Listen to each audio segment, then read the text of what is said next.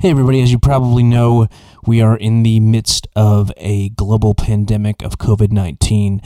All touring for this foreseeable future has completely stopped. And if you'd like to help out the touring crew that had lost out on a lot of work, please visit show-logistics.com, and we're going to be donating all of the profits from the merch sold on the first page directly to Crew Nation, which is going to help touring industry professionals that need to get through the next couple months until we're back on the road again. And anything you can do to help would be greatly appreciated. Thanks so much.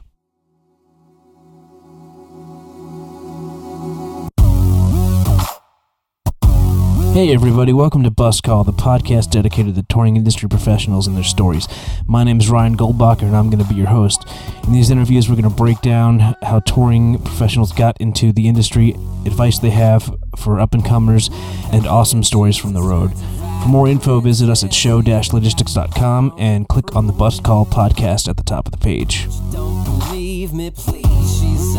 Ben Mensch is an agent over at APA in Nashville. He works with Angels and Airwaves, Chaos, Emery, Plain White Tees, Mystery Science Theater 3000 Live, which is awesome. I loved watching Mystery Science Theater. And we both work for Sebastian Bach. Ben Mensch, welcome to Bus Call. How's it going, man? It's going great, man. Thank you for having me. That's basically everybody I work with. Hawthorne Heights, I think, was also in that list. I'm honestly blessed to work with so many great bands and shows, not just bands, but, theatrical stuff. You mentioned Mystery Science Theater 3000, which is obviously a 180 from Sebastian Bach. I don't know, man. That's his kind of thing. I'm sure he watched that. Yeah. He's a nerd like that. But also I do another show called Secret Walls, which is basically, in a nutshell, live 90-minute street art battles done, two artists, two teams versus each other, black paint only, white walls, and crowd decides who wins. So part of being an agent and just having a passionate love for the arts as a whole, and to keep myself fresh and to keep my love and passion in what I do, I try to find things that are, a little outside the box. It just makes the job a little more fun because it's new deals to cut. You're dealing with different personalities. You're dealing with different rooms, new promoters. That kind of leads me into what I'm going to talk about. Obviously we communicate a lot, but I have, honestly, except in a general sense, I don't have too much of an idea of how it starts for an agent. Everybody wants to, get in the music business to be a rock star. But what's the story for you becoming an agent? Yeah, so I will preface this whole story with I never wanted to be an agent, and I started playing in bands. That's how I got into booking bands. So back in middle school, I was in a band with my older brother, and we were in like a punk metal band. Being a middle child, I always felt like I had a managerial role in life. Sort of fell on my shoulders in this band. When we needed shows, I started emailing people and sort of figuring out how to get my band to play this VFW hall or this youth club or whatever it was. That went on for a couple years. I started this little productions. I called it Hyphen Productions because my last name's hyphenated. And I was just like booking our band. And after I split from that band after a few years, I started this Hyphen Productions thing. I was working with the local radio station to put on little battle of the bands. And I'm in high school at this point. I still don't really have any idea what I'm doing. I don't understand the concept of deals. I don't understand the concept of folds or really anything. I'm just trying to feel my way through this. I grew up in Vermont. As you can imagine, there wasn't a massive music scene like you would find in New York or Boston or LA or whatever. So from there, I ended up joining up with another Vermont band. I got accepted to Berklee College of Music, so now I'm right around 18 years old. I was also working at an audio company, so I was actually doing live sound and mixing for local bands. I had no idea you did that. That's why I know how to talk some tech stuff with you guys. That's the world I grew up in. So I actually worked there for 4 or 5 years. Actually, before I left for college, the owner of that company offered me a full-time gig with better pay and all this stuff in exchange for me to not go to college. It was kind of funny. I think my mom would have disowned me if I didn't go to college. So I went to Berklee. I was still playing in this punk rock band. I was still sort of booking some bands here and there on the side, but I really wasn't all in yet. And I actually, at Berklee, I tried to get into the music production and engineering program. In my mind at that time, I wanted to twist knobs and push faders in the studio all day. I thought that was the coolest thing ever. Funny thing about it was I got denied from a major twice, 2 years in a row, because it's like a super difficult process to get accepted in that program at Berklee. So after I got denied the second time, I was like, you know what? I'm going to say screw this thing. I'm going to try my hand at the business side. I already have like a general understanding of the music business. I don't really know what I would want to do. Like everybody always says they want to go into A&R or whatever. I was like, yeah, that's kind of cool, whatever. I'll apply and I'm pretty sure I'll get in. So I applied. I actually got in music business with a focus in management. It was like you could have music business with a focus in legal, in management, or in... God, I can't remember what the other one was, but there's three of them. Anyway, so I was on like the music business management track. I stopped playing in this punk rock band, and I was like, you know what? I'm going to sort of take this booking thing that I started back in high school. I'm going to see what I can do with it. So I took this little company, Hyphen Productions, that I started in high school. I was like, I'm going to bring back this name. I'm going to see if I can do something, like book some bands, maybe manage some bands, and really sort of get like a general understanding of the sort of grassroots, bottoms, as low as you can go, and I'm going to figure out how to work my way up, because Berklee was teaching you, like, I would have classes and they'd be like, all right, so build this tour budget for this band and you're going to play 20 arenas and generally you make $250,000 a night. Build a tour budget on that. And it's like, motherfucker, we're going to get out of this program and no one is going to be doing that. Let's start at the bottom. And so I saw the only way I was going to figure out how to learn that stuff is for me to just go out and do it. So Hyphen Productions, I was booking bands, I was managing bands. I started getting a couple other kids around Berklee from like my music business classes. I was like, hey, do you want to like book some bands with me, or do you have any interest in managing bands? And that's actually how I met my wife, Kristen. I met her at a party. She was doing business, and I sort of was like, hey, I got this like company. Like, do you want to like help me out on some stuff? And she was like, okay. I had a van and trailer from when I was touring this punk band, so I also became like an Uber for these Berklee bands, like totally illegally, by the way. I had like not enough insurance in the world. Berklee's one of the most diverse schools in the country. Nobody has their license, but they all are musicians, so they all need to get to gigs. So I was charging these kids like $40 to take them from their dorm to these different venues around Boston, and then I would take them out for like little 2-3 day tours or whatever. And in doing that, I was meeting all the promoter reps and the door guys and learning all the venues in sort of like the New England area just from driving all these bands around the shows. So I started like building up a really nice Rolodex and started to make a little name for myself. I lived in South Boston, not to be confused with South Sea. South Sea is where all the Irish mob Whitey Bulger people are. I lived in South Boston, which is like super duper ghetto. Uh-huh. But I became friends with everybody on my block. And through that, I built myself a little security team, and so I would rent those guys out for house parties. So I was making like $300 a weekend to rent out like these 3 big dudes that like lived on my corner, and I'd charge them $75 each and pocket a couple bucks for myself. It was just like a really crazy, fun time. I had no idea what I was doing, but I was trying to do everything. I'm totally on board with you on that kind of stuff. I mean, I went to school too. Mm-hmm. I don't think it was worthless, but it's just a little unrealistic. It's like you said, you're like 20 years old doing budgets for, arenas, and nobody is going to start you out in that position. Mm-hmm. The best education that I see out there is what I call the punk rock education. I know so many guys out there. I just did an interview with my buddy Thomas O'Keefe. He's a tour manager for Weezer right now, and he tour managed Train for years and stuff like that. And he started out just playing in a band, and then he was the one that figured out how long the drive was going to be to the next gig, booked the hotel rooms. And one day, that band says, hey, do you want to be the tour manager? And it just kind of grows from there. And he, it's a very, very grassroots type of education. And to be honest with you, that's the best way to go, I think. Yeah. I'm not opposed to an education at all, but, the school I went to was one of the most expensive in the world, and they had the most impressive equipment in the world. And I have never, ever been to a studio in Nashville that operated like that. It's just, right. It was, and it's all impressive stuff, but it's just not reality. And, the bottom up way, I think, is the best way to learn how to do this. That's how I learned how to be a tour manager. Exactly. And this industry is built on contacts. Berklee's an impressive name, but It also people see Berkeley and they think egotistical prick. Well, and they're right. I mean, a lot of people are right. Absolutely, I agree with that. But there's still plenty of people that come out of there that really do know what they're doing, and it's a shame, or that really want to do it, and it's a shame because it's absolutely true that so many people come out of those schools, and I can think of a few off the top of my head. A couple of them are in Nashville. They just kind of think they know everything, and it's a little bit dangerous to come out like that. So. Yeah. Yep.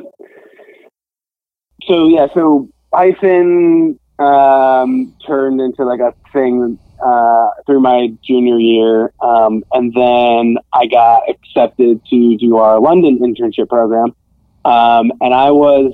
It's funny, this is the last year they ended up doing our London program because of a bunch of stuff that happened, but I was the one and only student that got accepted by the agency group in London at the time to intern over there, which was super cool because I got to hang out with Neil Warnock and Tom Tapp and Ross Warnock and Anna Brewers. And I mean, there was Becky Sudgren. There's so many great agents that came out of that office before UTA took over agency group and some of those people split. But it was just such a cool experience to sort of see how things were done sort of across the pond and sort of get that viewing of how they do it over there. And it was a blast. I mean, I was there for 3 months. Funny enough, Kristen, my wife, did the same program. She worked for a label over there. So came back, finished up my credits at Berkeley. At this point, I'm still booking bands. I'm managing a couple bands. Shout out to Lance Tobin, who ran this thing together. Lance is now the buyer at Irving Plaza in New York City, but out of Berkeley, he went over to Crossroads, and he took Brighton Music Hall and just gave it a 180 facelift and made that just an incredibly successful club over the past number of years. And then from Brighton, he took over Paradise, and now he's in New York City at Irving. So I was also working a dead-end job at like an indoor trampoline park after I finished up all my credits. To make some cash because I wasn't making nearly enough money, a couple bucks here and there. I went in one day and they're like, we want to make you a manager. And I went home and I was like, there's no way I would be able to live with myself if I spent all this time into trying to make music happen and I instead end up at an indoor trampoline park. Uh-huh. So at night, I sent a note to the CFO in London, who I became friends with at the agency group. I was like, hey, I need to get out of Boston. Does agency group have anything in any of the other offices? I know London's a long shot, but like LA, maybe New York, whatever. Takes me back the next day. He's like, there's an LA internship available. Do you want me to connect you with them? Sure. Yeah, this is with the agency group before UTA took them over. So I got on the phone with him. I was like, hey, do you have anything available? I said, I have an internship position available. How soon can you be here? And I said, when do you want me there? He's like, if you can be here in 2 weeks, that would be great. I said, I'll see you in 2 weeks. I hung up the phone. I walked in my job, quit, or gave my 2-week notice, bought a plane ticket, packed one bag, and flew to LA. And I slept on floors. Shout out to my friend Stacey Heath, who was out there trying to make it. And I slept on her floor. Actually, my first night in LA, I had no air mattress, no nothing. I literally just took my clothes out and just spread them on the floor and just slept on my couch for a few nights. My internship, I think, was only supposed to be like 2 days a week. I was there 5 days a week, 9 to 5, or whatever the hours were, and just trying to do whatever I could to get an assistant gig, because these are all they're unpaid internships, right? In London, you got a per diem, you got like a $10. They give you $10 for lunch every day you work there or intern there. But LA, there wasn't anything. And that's like the theme of the music industry is work a lot and don't get paid. Oh yeah. Yep. I feel like those internships put your standards in place. The last day of that internship, like I was not legally in the state of California, not able to intern at agency group any longer. Last day, I got an interview at APA. The woman who I was writing with was the assistant to this guy, Craig Newman. And she was like, he's already interviewed a bunch of people, but he likes your resume. Why don't you come in can you come in today? Sure. And at the agency group, it's band t-shirts and shorts. I'm in pants, chucks, and a band t-shirt. So I run to an H&M. I grab a button-up shirt. I go to APA. I have my interview. And my last name being Mensch. And growing up in Vermont and not knowing what a Mensch is, and then moving to LA and having everybody be like, oh, you're a Mensch, and then understanding what that actually means. I'm 99% sure that's the reason why Craig Newman actually hired me as his assistant at APA. What is a Mensch? A mensch is a good person. It can mean Superman. It's just an honorable person, which is a really good fucking last name to have. Yeah, man, that's Like, I didn't know that. You're a good person.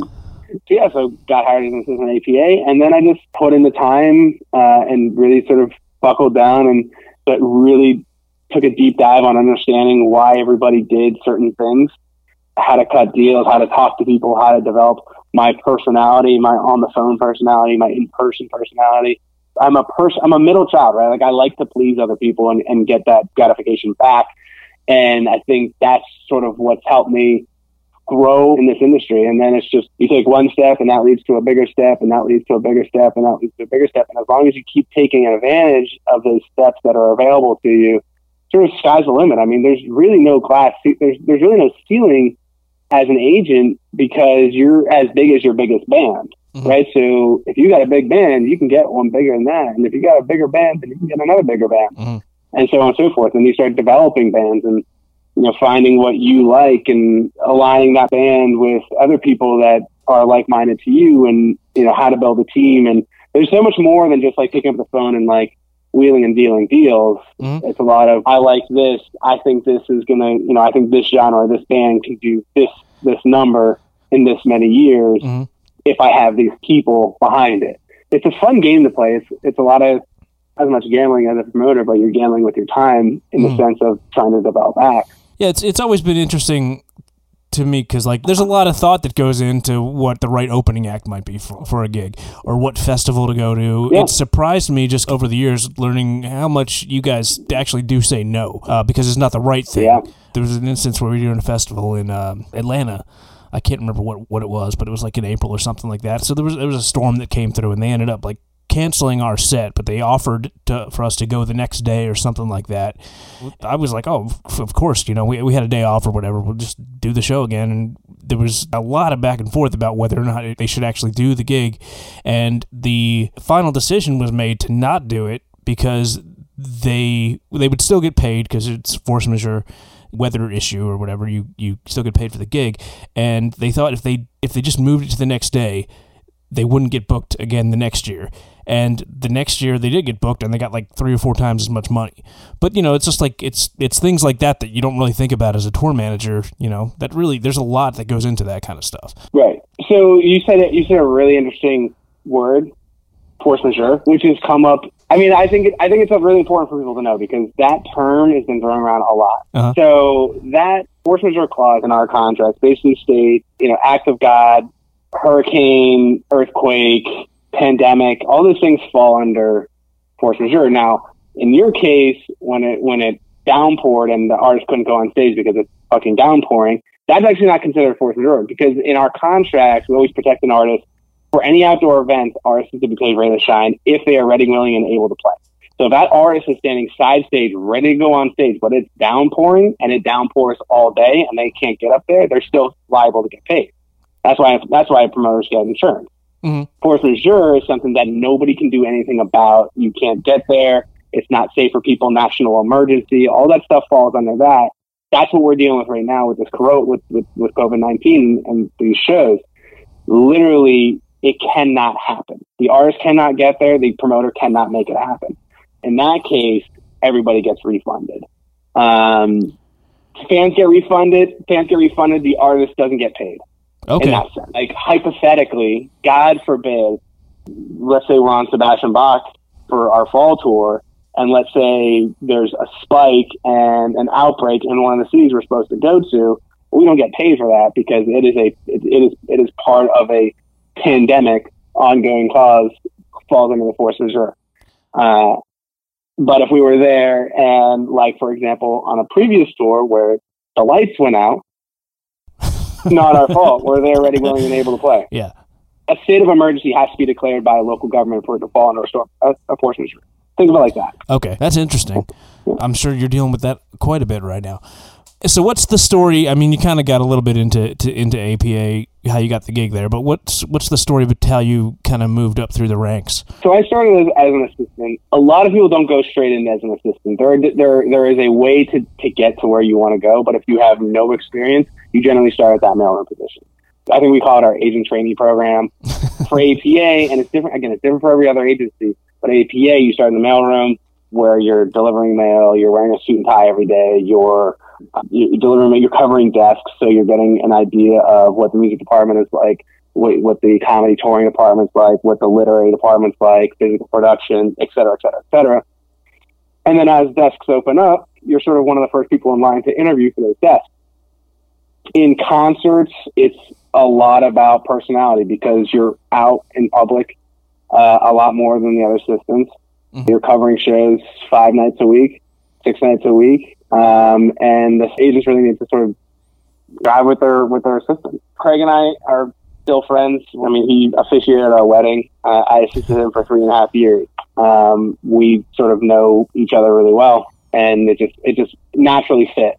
He sort of gave me a lot of pointers, a lot of information about how he did stuff, and sort of like from that whole experience, I sort of like figured out my little code of ethics, what I do as an agent, and how I present myself, and ultimately things I won't do. Mm-hmm. I get everybody to pay their bills, but there's some things that are more important than money. Mm-hmm. And I think a lot of people, especially people in the business who have been around for a while, there's a lot of people who really understand that, and I feel like some people find out the hard way that I think reputation is more important than money. That's interesting because you're kind of like in between. Ultimately you work for the artist, but you have to play that game where you have to develop relationships with promoters. And we've both been in that situation where it kind of gets hairy. I mean, how do you deal with that? I mean, there's we're probably both thinking about that one time. Yeah, no, it just popped in my head, and we're not going to name names. No, we won't name names, but we'll just say these. I'll say this. Well, there's probably 2 things we're thinking of. Like there's I won't go into it, but yeah, but you get in that position where in a specific situation, a promoter's not living up to their end of the bargain. How do you navigate that? It's hard to navigate because your ultimate number one priority is the artist. Mm. That's what you're taught day one at any agency that you go to. You don't work for the promoter, you work for the artist. Yeah. But at the same time, without those promoters and without those relationships, how am I supposed to get my other band to this festival or this event or this casino or this whatever it is? How do you navigate that? And that is not. I don't think that's a black and white answer. There's no black and white answer. I think it's you've got to. That's sort of when your personality comes into play and how you talk to that promoter and what your relationship is like with that promoter. Mm-hmm. But yeah, I mean, at the end of the day, I'll fucking burn a city down for one of my artists. I've seen you do it. Yeah, I've done it before. I'll do it. I'm sure I'll do it again. I've brought baseball bats to shows. Yeah. But I think you'd probably agree the legitimate promoters out there are 99% of the time, up and do the right thing. You do got to understand that all the risk is in their hands. I mean, if they commit to a guarantee, if 2 people show up to that show, that artist is walking with their guarantee, and they're going to lose their ass. Yeah, it's just an interesting thing. Yeah, and there are times when I'll go to bat for a promoter and go to management and really just break down the conversation and break down what's actually happening, so they don't see it as like a money grab. In a lot of those situations, Bach is a little bit different because he's been around for a while, but some of these other bands I work with are still developing. And these managers need to understand you don't want to just go out there and burn a shit ton of markets or burn promoters left and right, because that's how you get a bad rep. That's how you don't get invited back to places. That's how you really just destroy your name out there. So yeah, I mean, there's definitely a fine line of, what is the right thing is you sign the contract, the artist should get paid this. But on the flip side is, well, we do this promoter is going to go out of business. Mm-hmm. I mean, I remember one of the first shows that I ever cut at APA. I'll never forget it because it was the most horrible experience of my life. It was a first-year festival, and rule number 1 of dealing with a first-year festival is get the money in before they announce. So I had the money in for 5 artists. So that's so the artist doesn't look like the asshole when they say, "Hey, never mind, we're not doing it." Well, it's to protect the artist, right? Yeah, if this promoter, if it fails, the artist still gets paid. Mm-hmm.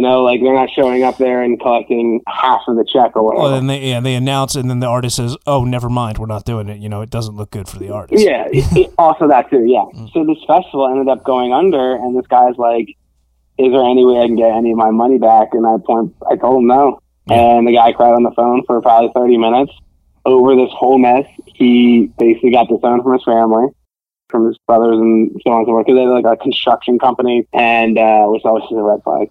His wife left him and took her kids, kicked him out of the house. He went in massive amounts of debt, and he was basically like casted out of that community for causing such a stir. But like, what am I supposed to do? I mean, he signed a contract, he gave me the money, I did my job, but is it the right thing to do? Like, you know, completely ruining somebody's life. But I didn't ruin his life. You know, I didn't do that. But it's a hard pill to swallow. You know, when because you feel you for know those. That I would say every year I'm in a situation like that, if not twice a year, where there's somebody that just has money that just like, I'm going to book these bands and all these people are going to show up. And it's not that simple, you know. It's just, there's so much more to it than booking the bands is the easiest part. Oh yeah. Yeah, I mean, and you know, there's a show we did where I think that's exactly what happened. They put Sebastian in this hockey arena and nobody showed up. I mean, it was, the papers will say tons of people showed up. Yeah. Well, definitely not. Yeah, it's a dangerous game to play as a promoter. In that same breath, right? Like, one of the things that I was taught is to give everybody an equal chance. So when you've got this band that everybody wants, give them a shot. You know, I think any promoter that's listening to this and has talked to me or has ever emailed me knows that I get back to everybody. If you're interested in one of my bands, I'll respond, whether or not you like that response or not. But I ask a bunch of questions because you're not the first person to reach out to me that's never done a show before, you know, or has only done a couple shows, or have never done any shows with you. So yeah, I'm gonna put you through the ringer and make sure that when my band gets there, they know exactly what they're getting into. Mm-hmm. You've warned me in the past, like, man, this might be a little bit hairy. Be ready for it, and it's good to know that because you're looking for the red flags, and you can be a little more proactive about things. You know, if you're looking to do something like that, my advice is, if you want to be the money behind it and you want to learn how to do it, hire a reputable talent buyer that knows the ropes and let them teach you. And has a relationship with the agent. Yeah, and exactly. They, a lot of times, you do that 2-3 years and you still keep that relationship with that talent buyer, but you kind of cut loose a little bit more. And that happens a lot in venues too. There's a lot of times a middle buyer that's got the relationship with the agent, but you do all the settling and all the advancing with the club, not always directly involved with they're involved, but they're not owned by the same person. But they're not involved in the negotiation, and that's like an important thing too, because a lot of agents out there will take somebody who they've never talked to or somebody that's green, and they'll run through the ringer and get every dollar out of them for their band because they have no idea what the fuck they're doing. They don't know how to research what that band's worth is in that market, how many times they've played there recently, have they ever played there before. A lot of people are like, oh, everybody knows this band because everybody that I talk to knows this band. Yeah. Well, no, you talk to your friends who know that band because you all have similar tastes. That's why they're your fucking friends. Yep. You know? Yeah. They don't do the research outside of the circle. Yeah, exactly. Well, that's important. And that's a really important thing. A reputable buyer will book a band that they don't know anything about, but they know will sell well, or they're not even particularly interested in. I mean, and that happens all the time. Because they've done the research, and exactly. Because they've done the research, and they have marketers who do the research with them. And so, when you're booking a tour, how do you start? I mean, I know you guys usually find like anchor dates, like festivals and big paying things, and then kind of build stuff around that. But like after that part of it, what's the process of I mean, a lot of times people think you guys just throw a dartboard at a map, but that's almost never the case. There's a couple times where I'm like, Ben, what the hell are you thinking? But you got to do what you got to do. But not me. I have a rhyme and reason to everything. So my method is the same method for big bands or small bands. Is the first question is, what are we doing this for, and who are we doing this for? So. And I mean, we can take Sebastian, for example, 30th anniversary of the first Skid Row album. That's a great reason to go and tour. Mm-hmm. Where do we want to hit? Well, it doesn't fucking matter where we hit because we played fucking everywhere last time. Let's at least go and start with major markets. But I will say the block one's is a little bit of a weird one because we actually built that tour not knowing that we were going to do the anniversary of Skid Row. Actually, Baz made that decision, like, I think a month before we announced it, and then we changed a bunch of stuff. Well, because he was talking about doing another album, and you know, and then when that got announced, I mean, I found out about it, I think, when everybody else found out about it, and then people just went nuts.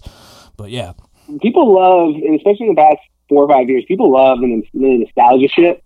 I mean, that's why you see so many anniversary tours, because promoters are offering more money for anniversary stuff. Mm-hmm. So of course everybody's going to want to do it. And to get back to my whole process, you know, what's the reason behind this? Okay, well, if we need money, then we should just stick to major markets. Or if it's, you know, we're still working on the same album, well, let's do secondary. Mm-hmm. Figuring out why we're going out on tour and then building off of that. So, okay, so we're a new album, we're going to go hit major markets, we're going to go play for 5 weeks, 4 weeks, whatever it is.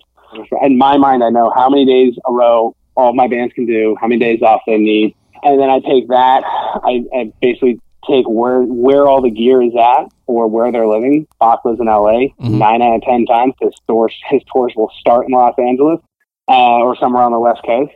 And then I just sort of build off that. Like, you know, I always try and keep my bands most 150 to 300 miles a night with a drive, off days, you know, up to 600 or 700 miles. Make it as easy for the artist, because if it's easy for the artist, I don't get phone calls, right? I mean, my least favorite part of this job is when I'm going to bed at 11 o'clock at night and my phone rings half an hour after I lay down. On the other end of that line is someone who has a problem at settlement and is out there, because all my other tour managers know that your last resort is calling me. If you have tried everything, and the last resort is calling me. Not the manager, not anybody else, it's me. So I know that I'm the last. I'll call Ernie before I call you if I'm having a problem, and then Ernie will usually be like, "I'm sleeping, call Ben." Yeah. And he's fucking 2 hours behind me. No, I'm kidding. I'll be honest with you. Usually I'll reach out to him first, but he's probably doing the same thing you're doing, you know, just. Yeah. He's got kids that I don't. I also leave me alone, but then at least you guys can't say I didn't try to get in touch with you. Yeah. I don't think a lot of people know this, but I think a lot of people misunderstand how old I am, especially with when I'm dealing with Sebastian and stuff. I'm 30. I am as old as that first album. Sorry, I'm 31. I'm as old as that first album. To be honest with you, man, because I mean, you know, we did a whole tour before I ever even met you, and I had no idea until I met you that you were younger than me. You're an old soul. Compared to him. But I fucking love 80s music. It's funny, actually, on that rock boat, I told people I was his age and they didn't fucking believe me at all. None. I don't think one person believed me. So then, you know, going back to my way of doing things, why are we doing it? Where are we going? How many shows they can do in a row? What's the most they can drive? What are they in? You know, whatever they're in sort of determines on how far they can make those drives. There's also like legal implications. You know, a bus driver can only drive, anybody with a CDL license can only drive a max of 500 miles.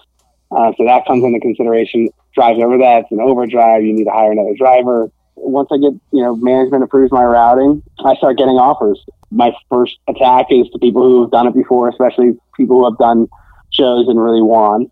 And then from there, I'll start hitting up the other promoters in those markets, and I'll hold, you know, 2 days on either side of my target dates. So in case I need to shift dates around or whatever, I'll hold multiple dates. So I'll hold five days per market. And then I'll start getting offers. And, you know, a lot of cases, it's most money wins. In some cases, it's what's the better room. You know, like there are certain rooms I know where Sebastian does better than others, just as I know with like Plain White T's, they do better in some than others. And even my small band, I know, you know, what's the punk rock room, what's the rock room, what's the folky room or whatever. And then from there, you start diving in a little bit deeper and you start looking at the ticketing fees. Well, okay, I know that Sebastian fans are going to pay this amount of money for a ticket, but they're not going to spend this much money on a ticket. With the ticketing fees and the processing fees, they're actually going to be spending over the amount of money that they actually want to pay for that ticket. Well, how do I lower that gap? How do if it's $30 to buy a ticket and it's $45 out the door, how do I get that number closer to $30? Well, that's the ticketing fee. So, you know, rule of thumb is in a room that's more than 1,000 cap, you can usually negotiate that ticketing fee down, because a lot of people don't realize that ticketing fee is a profit for the promoter. So I negotiate that down as low as I can. And in some cases, I'll lower that ticketing fee a little bit, and maybe I'll bump the ticket $1 or $2. So I get to see more money going to the gross. And then from there, I figure out what the best deal is, whether it's a versus deal or, is the promoter going to, this promoter only offers me promoter profit because he doesn't own any rooms. He doesn't get a piece of the bar. Am I going to do, versus deals? What am I going to do? And then I start breaking down merch rates. I start breaking down expenses. I start negotiating. Well, like you've got a house nut of $2,000, but you've also broken out security. You've also broken out, front of house staff. Well, why don't you just get rid of that and include it in your house nut? And that way, just breaking out little $100 expenses just doesn't mean anything. Let's just cut that. I'll give you this if you do that. And yeah, it's all about how do I make the most amount of money in a sellout scenario for the artist, because I'm paid off of what the artist makes at the end of the night. So I want them to make the most amount of money. And then, from there, it's contract all the dates, send contracts out, collect deposits. Hopefully everything sells really well. And then we do the post-show accounting and on to the next one. So it's a lot of paperwork, it's a lot of phone calls, it's a lot of emails. I do that for all of my bands. Plus I do, I help out as a territorial over at APA. So I help out on other people's bands too. As I'm saying it, you can sort of start to understand how redundant a booking agent's job can be. And going back to what I first said, in that it's important to expand your roster, I think, in a lot of senses, in that it's a way to help keep things fresh and keep you thinking on your feet and talking to new people, because, I love my Live Nation guys, but sometimes I want to talk to somebody else. And, there's a lot of people out there that want to do shows. Yeah. And the Live Nation thing, they're valuable in their own right, but there's a lot of really good smaller promoters out there that, do just as good of a job. Yeah. Yeah. You just, you need to watch out for some of them, but yeah, Live Nation, the check's in clear. So what advice do you have for people that are looking to maybe go into the management route, maybe be a booking agent someday? What's what things do they need to pursue, and what positions do they need to put themselves in to do well? So that's a great question. I've done a bunch of panels over the years that, like, I've done NAMM and I've spoken at UCLA over the years. I get asked this question a lot.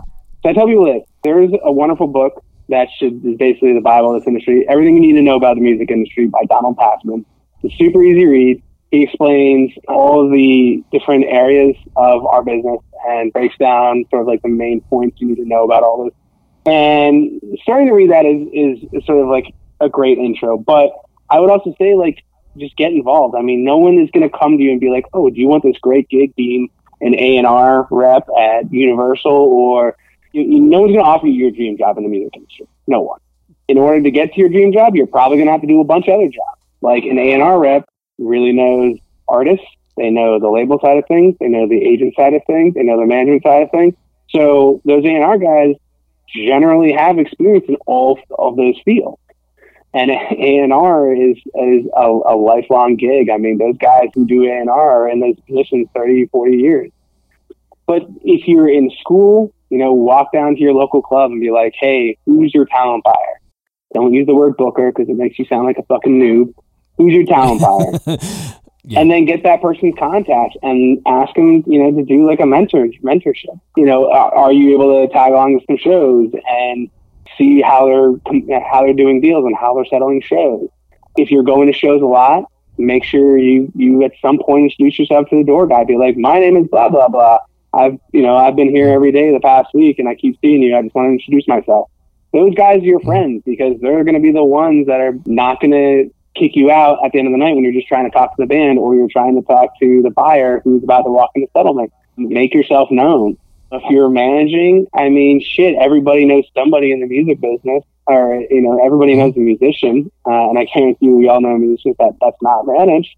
Read some books, read some articles, approach that person, tell them you have no fucking idea what you're doing, but you'd like to help them with their career in some aspect. If they say yes, then help them with their career. Don't sign anything. Just work. Just try and do some stuff. you want to get spun on the local radio station. Well, let me make some calls and see if I can figure out how to do that. You know, and then go to the next thing, and then the next thing, and the next thing. Punk rock education. Yeah, exactly. The punk rock education. Well, you know, I know a ton of people that got started in this business just because they begged a band to let them sell merch for them or drive their van or something like that. Right, exactly. It all builds on itself. You know, you start from the bottom and move on up. Right, exactly. And just immersing yourself with the industry as a whole is just I think the best way to. I mean, that's what I did, right? Like, I just immersed myself. I had no fucking idea what I was doing, but I was like, I'm going to try this because I think this would be a lot of fun. And I didn't see any sort of return until I got an assistant gig where I was making some sort of steady salary. I don't think at any point between high school and then was I like, man, I just made a shit ton of money for myself. Never. I didn't have one of those coming to God moments where like I was like, oh, I can do this as a full-time job. But that's just me, you know. Like, there are plenty of people who started as a local promoter and are now very successful local promoters. But it is a gamble. Promoter, you're not, you know, that's your money. You know, you need to have all that money, regardless of how ticket sales do. You need to be prepared to pay that band all of their guarantee. And that's why I'm, as a tour manager, I'm gonna do this video that I was telling you about how to settle a show. But you do got to kind of skirt the line because, you know, they're footing the whole bill. You know, and if you get into points, that's good for both of you. But if you don't get into points, it's, you know, and if you as a tour manager say, okay, well, we'll give you $500 back, you ain't just affecting the artist. You're affecting my pay. You're affecting the manager's pay. You're affecting everybody at that point. You know, like you are the front line of defense as a tour manager out there. And props to you, man. I could never fucking do that. I can't do that. Well, I mean, but that's as a tour manager, and don't do this unless you are told to or you know what you're doing. But like Andrew Ellis, who we both know, he's an APA agent. We did a tour and it wasn't selling well, and it was just because it was like the wrong time. I don't really know why, but it wasn't selling well. And he goes to me and he's like, listen, these guys are losing their ass. Anything you can do to get their expenses down, do it. If we don't need 20 security guys, let's figure out how to make it on 10 or 5 or whatever. And, you know, if we don't need all these stagehands, you know, there's a lot you can do. And then that's going to look good for you and your artist next time around because, you know, it's just, you know, it's a friends game, you know, if, you know, and then on the same token, I'm not scared at all to getting a promoter's grill that I know is ripping me off. So, yeah. And you can obviously, there are some scenarios where you can obviously tell that a promoter's ripping you off because he says there was 20 security guys, but you saw 3 that entire night. Yeah. I think you even walked around with a camera or something like that and taking pictures and stuff, and then said, "There's no fucking way we're paying for this." And it's like, yeah, you're absolutely right. There's no way you're paying for that. You know, but the good promoter, and you know, I mean, technically, you can. If you read the contracts or if you read the deal memos, they always say approved and documented expenses. So technically, they should have documentation for all that stuff. But you know, if they're losing their ass, you don't worry about that. And if you see them bringing their costs down that don't really affect you, you know, you can usually trust them in that respect. Mm-hmm. Yeah, I mean, I tell you every time I know there's something, I can sense something greasy happening, I always tell you to tell the promoter to prepare all the receipts. You know, don't leave until you see the last one. Get the ad pack. Well, and let's just show you where all the ad money that's went. a big one. That's a big one. Like, if a show's not selling well, I'm not going to bug them for the ad pack, but we had shows on that Bach tour sell out in like a couple days. And I didn't even really think about that, but you told me, you know, listen, they're if it sells out that fast, they're not spending all that ad money because there's no sense, you know, putting out ads for a show that's already sold out. But yeah, but you know, make friends, and if they're not screwing you over, you know, you can usually trust them most of the time. But yeah, assume everybody's good until proven guilty. Yes. Exactly. And, you know, exactly. Well, Ben, thank you so much, dude. Really appreciate you giving me a call and talking to me today. No worries. Thank you for having me. And yeah, you know, for everybody listening, make sure to check out all of my bands. And if you're looking for a great tour manager, I can absolutely vouch for Ryan, as long as he's not busy with any of my bands. Any of his bands. Yeah. Hey, but cool, dude. Yeah. So, and you know, we're gonna be hitting the road again in October, no matter what. So, everybody buy tickets for that that Sebastian Bach tour. All right, dude. I will catch you later when all this is done. We'll grab a beer. Sounds good, my friend. You take it easy, stay safe, and stay healthy out there. All right, dude. Catch you later. All right, bye-bye. Hey, everybody. Thanks for listening to Bus Call. If you like the podcast, please rate and review us wherever you get your podcast.